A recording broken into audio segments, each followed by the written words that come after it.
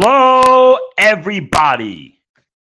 Welcome to the Crypto Hipsters podcast, where I interview founders and co founders, entrepreneurs and artists, executives and stay at home hipsters in crypto and blockchain around the world. And I have an amazing podcast for you today. Let's get to it. And today I have one such author. He has written a book called Cloudmoney. His name is Brett Scott. Brett, welcome to the show today. Hey, great to be here, Jamil. Thanks for getting me on. You're very welcome. Your book is very intriguing. I'm looking forward to reading it.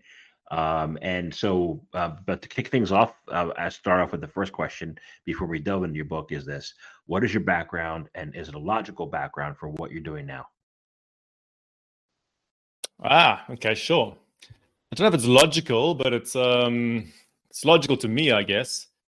So actually, I have a background in, I guess my academic background is in anthropology, and in particular, economic anthropology.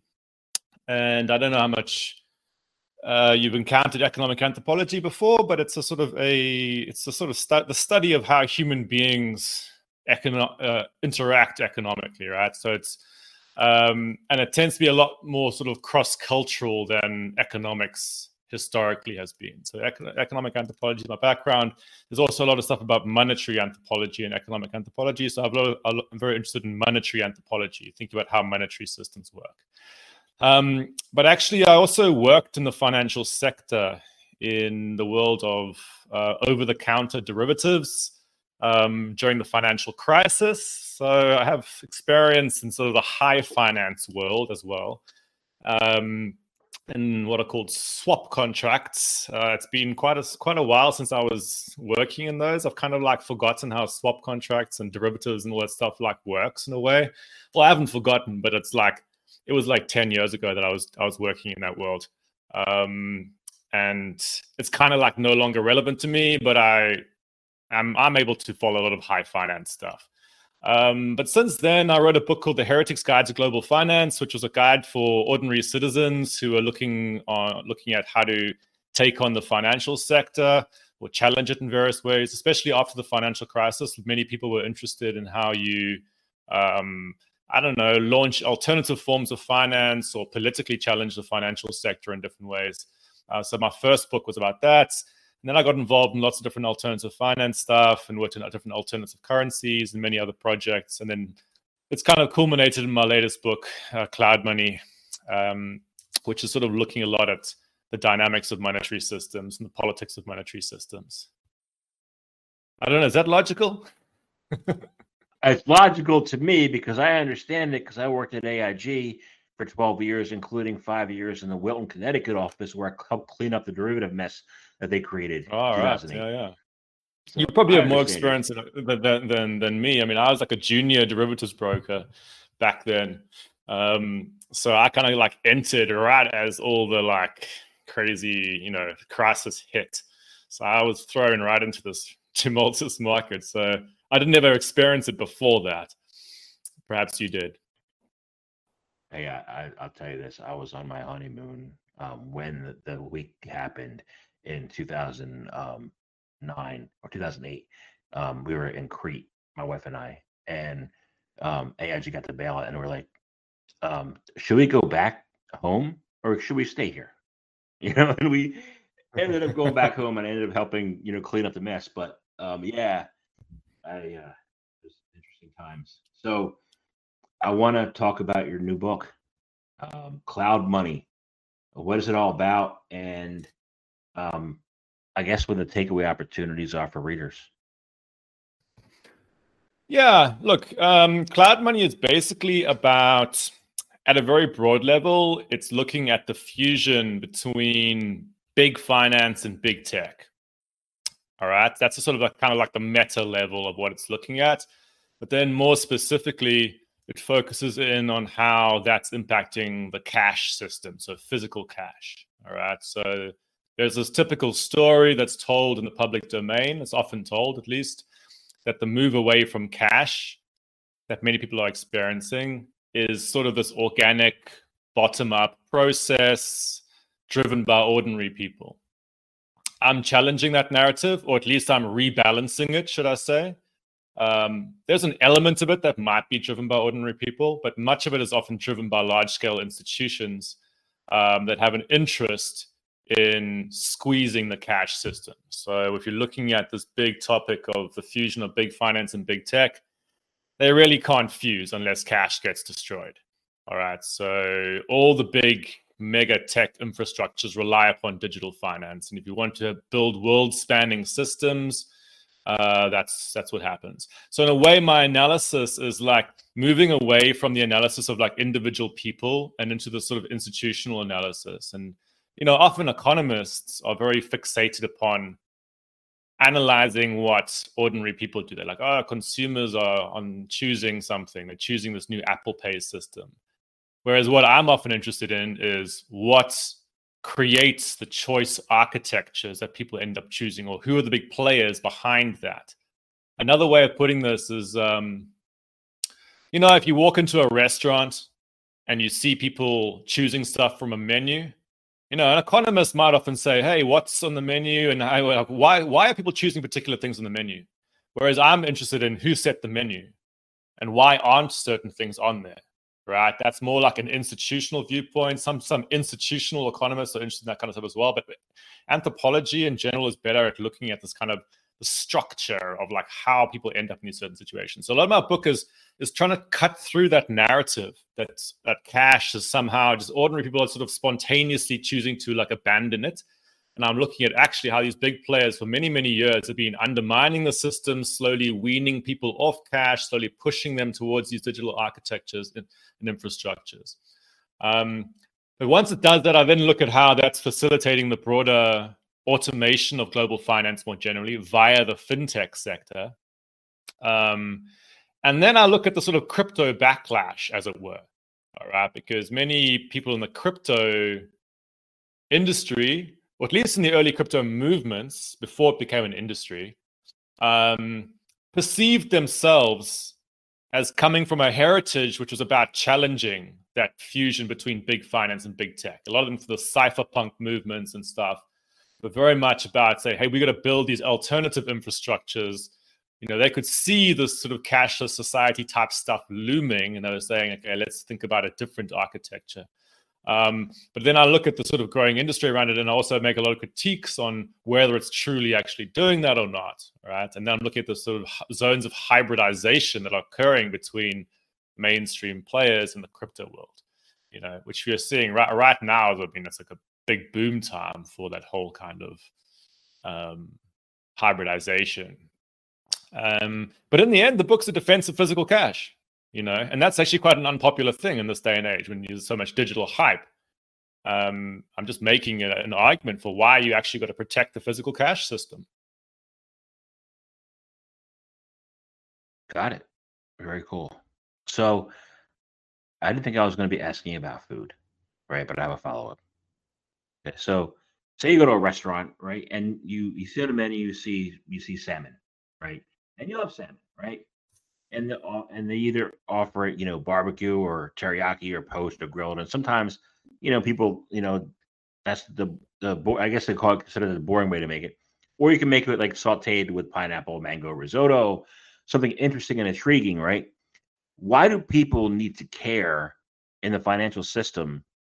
The little tweaks and nuances, you know, kind of like it's important to look at the menu about how things are made and created and prepared.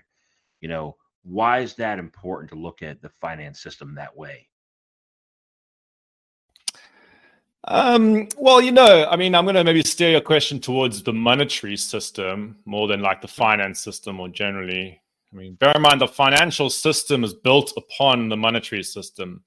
I mean, that's a very crude way of putting it. It's more complex than that. But I often think about the monetary system as a sort of the underlying substrate upon which more complex financial instruments are built, you know. So let's look at the monetary system. Many people often don't realize that we live under a sort of dual monetary system. People sort of casually speak about just money generically as if there's only like one type of money. But actually, for example, you're in the US, the only type of, state or government money you can hold is cash, physical cash, right? The digital money you hold, say, for example, when you're using your credit card, if you're tapping a contactless payments terminal, or, you're doing some digital transfer, that's the majority of that is issued by commercial banks. Okay, so it's a different type of money entirely, and it has an entirely different politics to it. Even though you generically might speak of both as being dollars, they're not the same at all. And the metaphor I often use, and sorry if this is diverging a bit from your salmon salmon metaphor, but the metaphor I often use to help people think about this a bit is like, imagine you rock up to Las Vegas and you have cash, right? And you go to a casino like Caesar's Palace or whatever the casino is, right? And you hand the cash over to them at the counter. And they give you chips in return.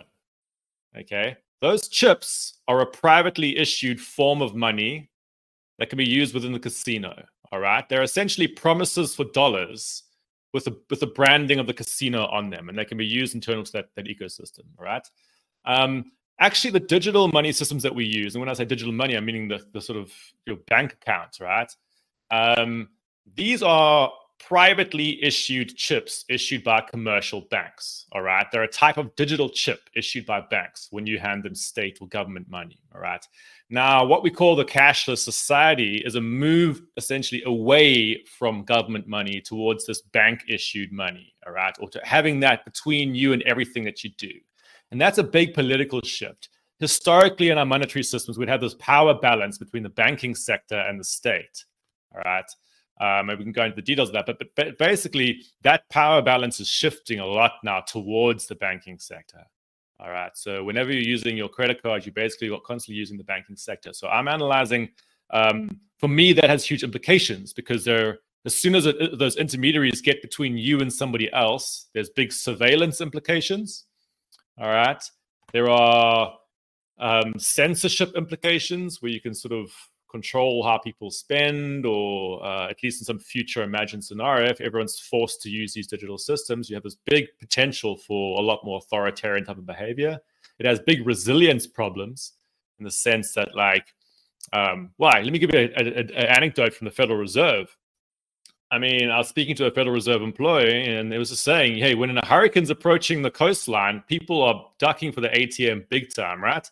Because they want offline money. People know that digital infrastructures crash, right? And they want an offline form of money when a natural disaster is coming, right? So as soon as you have this physical form undermined, you have big problems if you have natural disasters or any kind of issue, even terrorist attacks and things like that, right? So there's a big resilience problem in digital infrastructures. But finally, there's big exclusion problems. Not everybody, the banking sector doesn't want to serve everybody. And so suddenly if you find yourself in New York and you're wandering around and you have all these shops saying, oh, we quote unquote gone cashless, or whichever city you're in, they're basically saying, we're not going to accept anybody who doesn't either have the ability to join the banking sector or who doesn't want to join the banking sector. So there's a big political issue there, a class issue. And those, you both generically call those dollars, but there's big differences depending on which type you're using. I don't know if that addressed the salmon, sorry. No, it does. I'm going to have steak for lunch. So, you said something interesting there. You said resilience, and you said, digital infrastructures crash. Well, there's been a crash this week in crypto. Yeah, I heard so. Yeah, it's been bad. But so I would say there's a war on crypto and there's a war on cash, right? So I want to first talk about the war on cash. What's beneath the surface of that war on cash, and what is really, like, what's really going on besides, banks, like you said before, banks, have dropped from 300 banks 20 years ago in the US to 4, right? So what's that war really look like under the surface? Well, look, depending what country you go to, there's different dynamics, right? The US is actually still pretty cash heavy, right? There's still quite a strong compared to places like Sweden, right? And there's particular dynamics for why that occurs. Part of it sometimes is just like the kind of like sort of frontier type libertarian spirit. Sometimes, people are like, I don't need these, fancy companies and stuff. It depends. Whereas in Sweden, everyone's got these extremely high trust in institutions. So they just think it's sort of self-apparent that you should just obviously use these big institutions, right? But that's just not shared everywhere. But if you're looking at who has a particular interest in trying to undermine the cash system, well, there's some particular obvious ones. The obvious one, for example, is the banking sector. The Bank of America's CEO has openly said that before. He's just like, we want a cashless society, aka we run the infrastructure of a cashless society. So of course we want the cashless society. It transfers more power to us, right? That's the sort of the underlying bank account infrastructure. All right. So and they get fees and interest and kind of from having that infrastructure. And then of course on top of that, there's all the payments companies, Visa and MasterCard, who basically specialize in sending the messages to the banks saying, hey, Jamil wants to transfer to somebody. Can you do it, please? That's what they do. Then all the fintech companies as well, because of course fintech companies can't work with cash normally. They want digital infrastructure because they're trying to automate everything, and they can't work with a non-automated form of money. So these are big commercial interests, right? But then there's also been state interests. States have sort of problematic relationship with cash. The central banks issue cash, but then they also are like I'm and R about it, and they have these kind of like there's some elements of the government that do want to have more oversight over payments, for example, tax authorities and like even monetary policy people. There's a big guy at Harvard called Kenneth Rogoff, who's always former IMF guy, who's always arguing against cash on this ground. It's like, hey, you can't control the economy as well if you have people holding this offline form of money, essentially. All right. But then actually the big one that's often missed is big tech. Philadelphia tried to pass laws, or they have passed laws to sort of say to shops, you have to accept cash for people who don't have access to bank accounts. And behind the scenes, Amazon was lobbying against that because Amazon wants to have these fully automated things. And they're basically saying, we refuse to, we'll leave if you force us to use a non-automated form of payment. All right. So all the big tech companies, in order to get massive scale and centralization, you can't have this decentralized form of government money. Because if you think about cash, it comes from a central issuer, all right? But it percolates through society in a very decentralized, face-to-face, hand-to-hand, street-level type of way. And, it's actually very decentralized in the way that it ends up operating, all right? Even if it has a centralized source. That's far harder for big tech companies to work with than for them to just send a message to Visa and MasterCard and the banks. Say, hey, we'll work with other big data centers. We don't want to have to deal with like all these human beings with their little units of cash. All right. So the big tech has a massive interest in trying to sort of slowly undermine the cash system.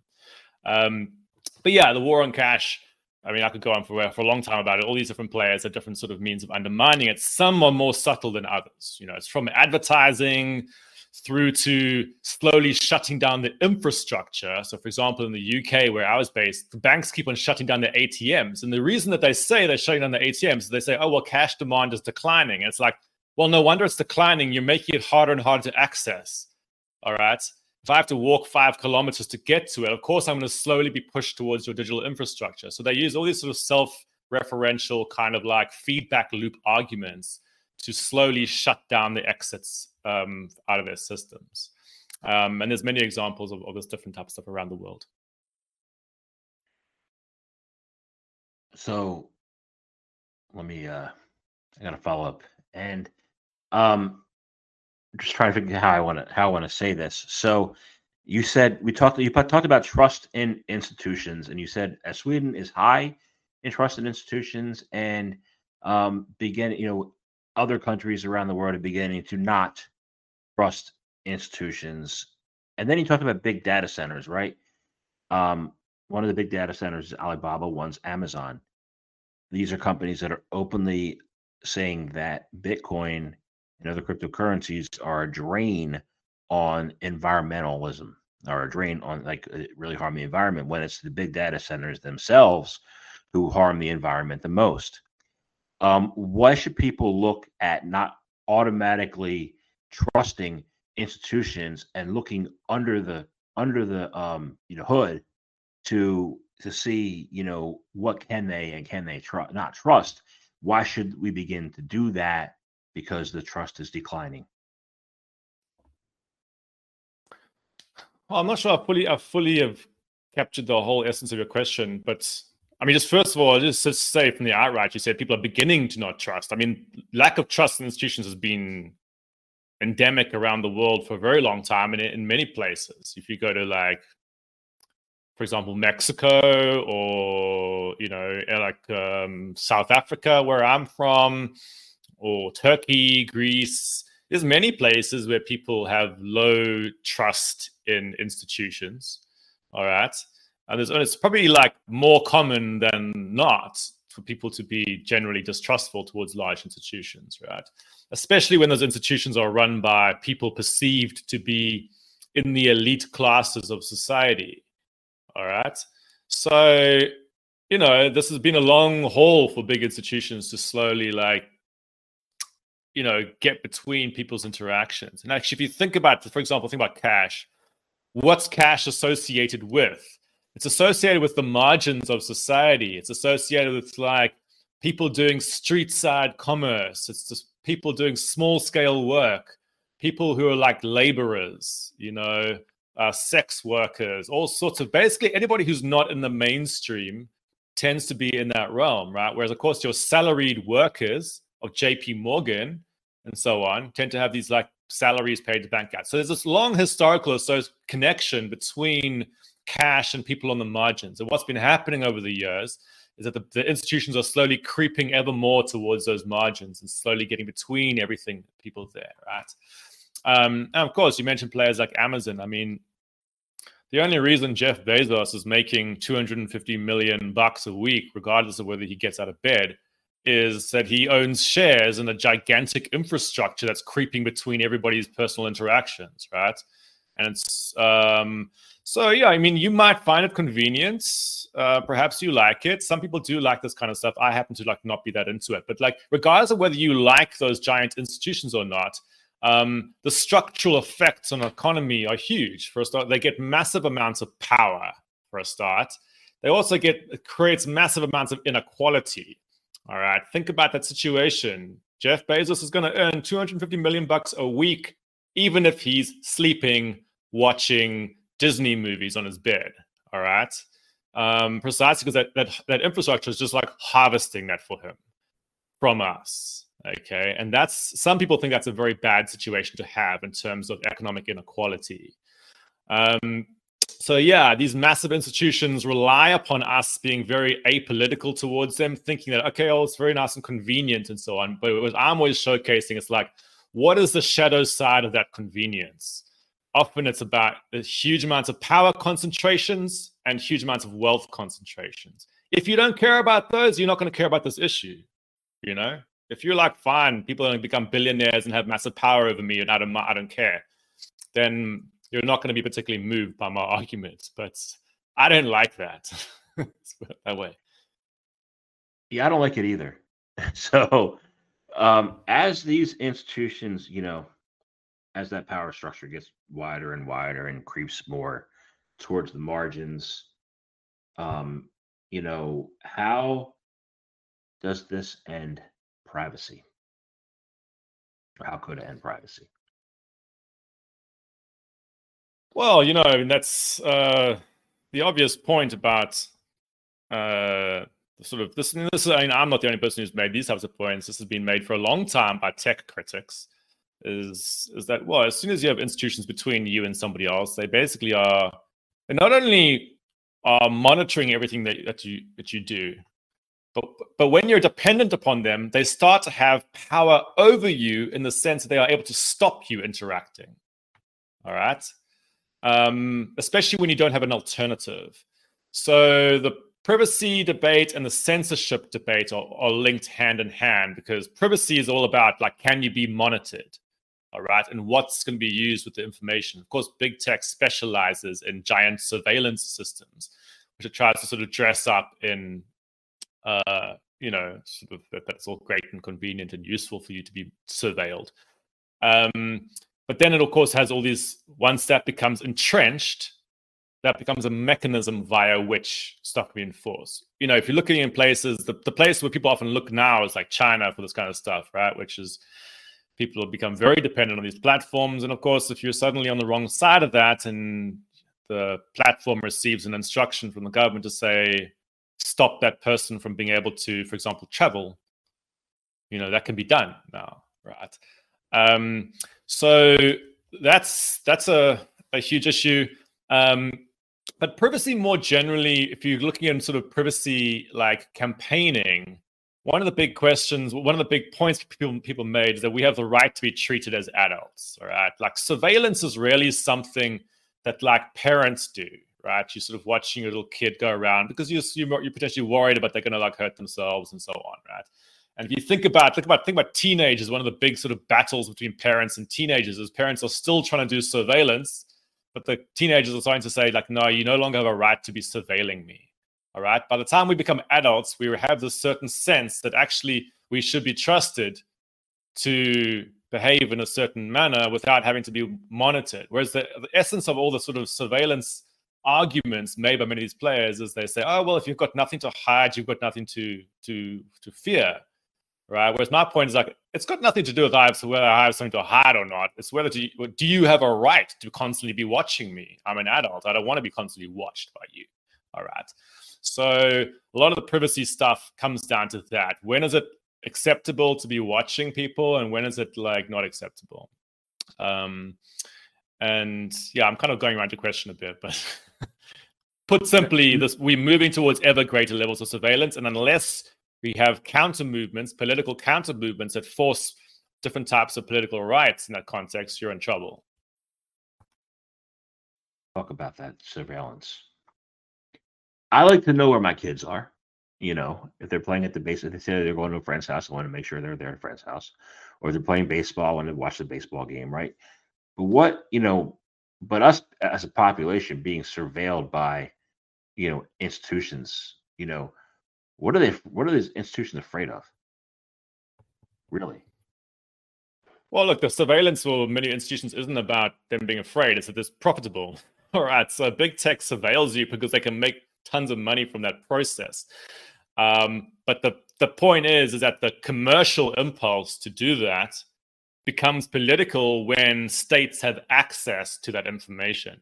So, a lot of the states aren't doing the information collection themselves. Google's doing it. All right. But then, of course, that creates this honeypot that can then be used for political purposes. Like actually, in my book, I use these different archetypes. I talk about Big Brother, Big Bouncer, and Big Butler. So Big Brother, everybody knows. Big Brother's the sort of like, guy watching over you. It's a quintessential sort of state, bogeyman who's kind of like watching you. Big Bouncer is more like these companies that watch you in order to decide whether you should get access to something or not. It's a bit like the bouncer at a door. All right. So many companies have these technologies where they're watching you. For example, like credit scoring type stuff. They're watching you and they're like, okay, give this person a score to decide upon access. Then there's Big Butler, which to me is these companies that watch you in order to try and like get you to do things. You ever have like, these companies, or like Google does it a lot, where they say, hey, would you like to maybe do this thing here? It's like this creepy butler who stands behind you and says, hello, sir, I saw that I noticed that you were liking this. Would you perhaps enjoy this thing here, right? That's surveillance, right? But it's done with the sort of what they act upon is then trying to steer you. So what we're seeing right now is a combination of all three of these things. You've got these systems that prevent access or give you access or deny access. The systems that try to steer your behavior. And then behind it all, you also get all this, that information becomes useful for Big Brother stuff, like watching you to sort of stop you doing political activism or whatever it is that would be particular states have in mind. I like that. I like your archetypes. That makes a lot of sense too. So interesting, very interesting. So I want to thank you very much for talking to me today. This has been an amazing conversation. And Yeah, it's I been have fun. one Thanks. final. Yeah, no problem. I have one final question. It's this. How can people find out more information about you, about what you do? How can they obtain a copy of your book? How can they, why should they right away? And how can they do any of that?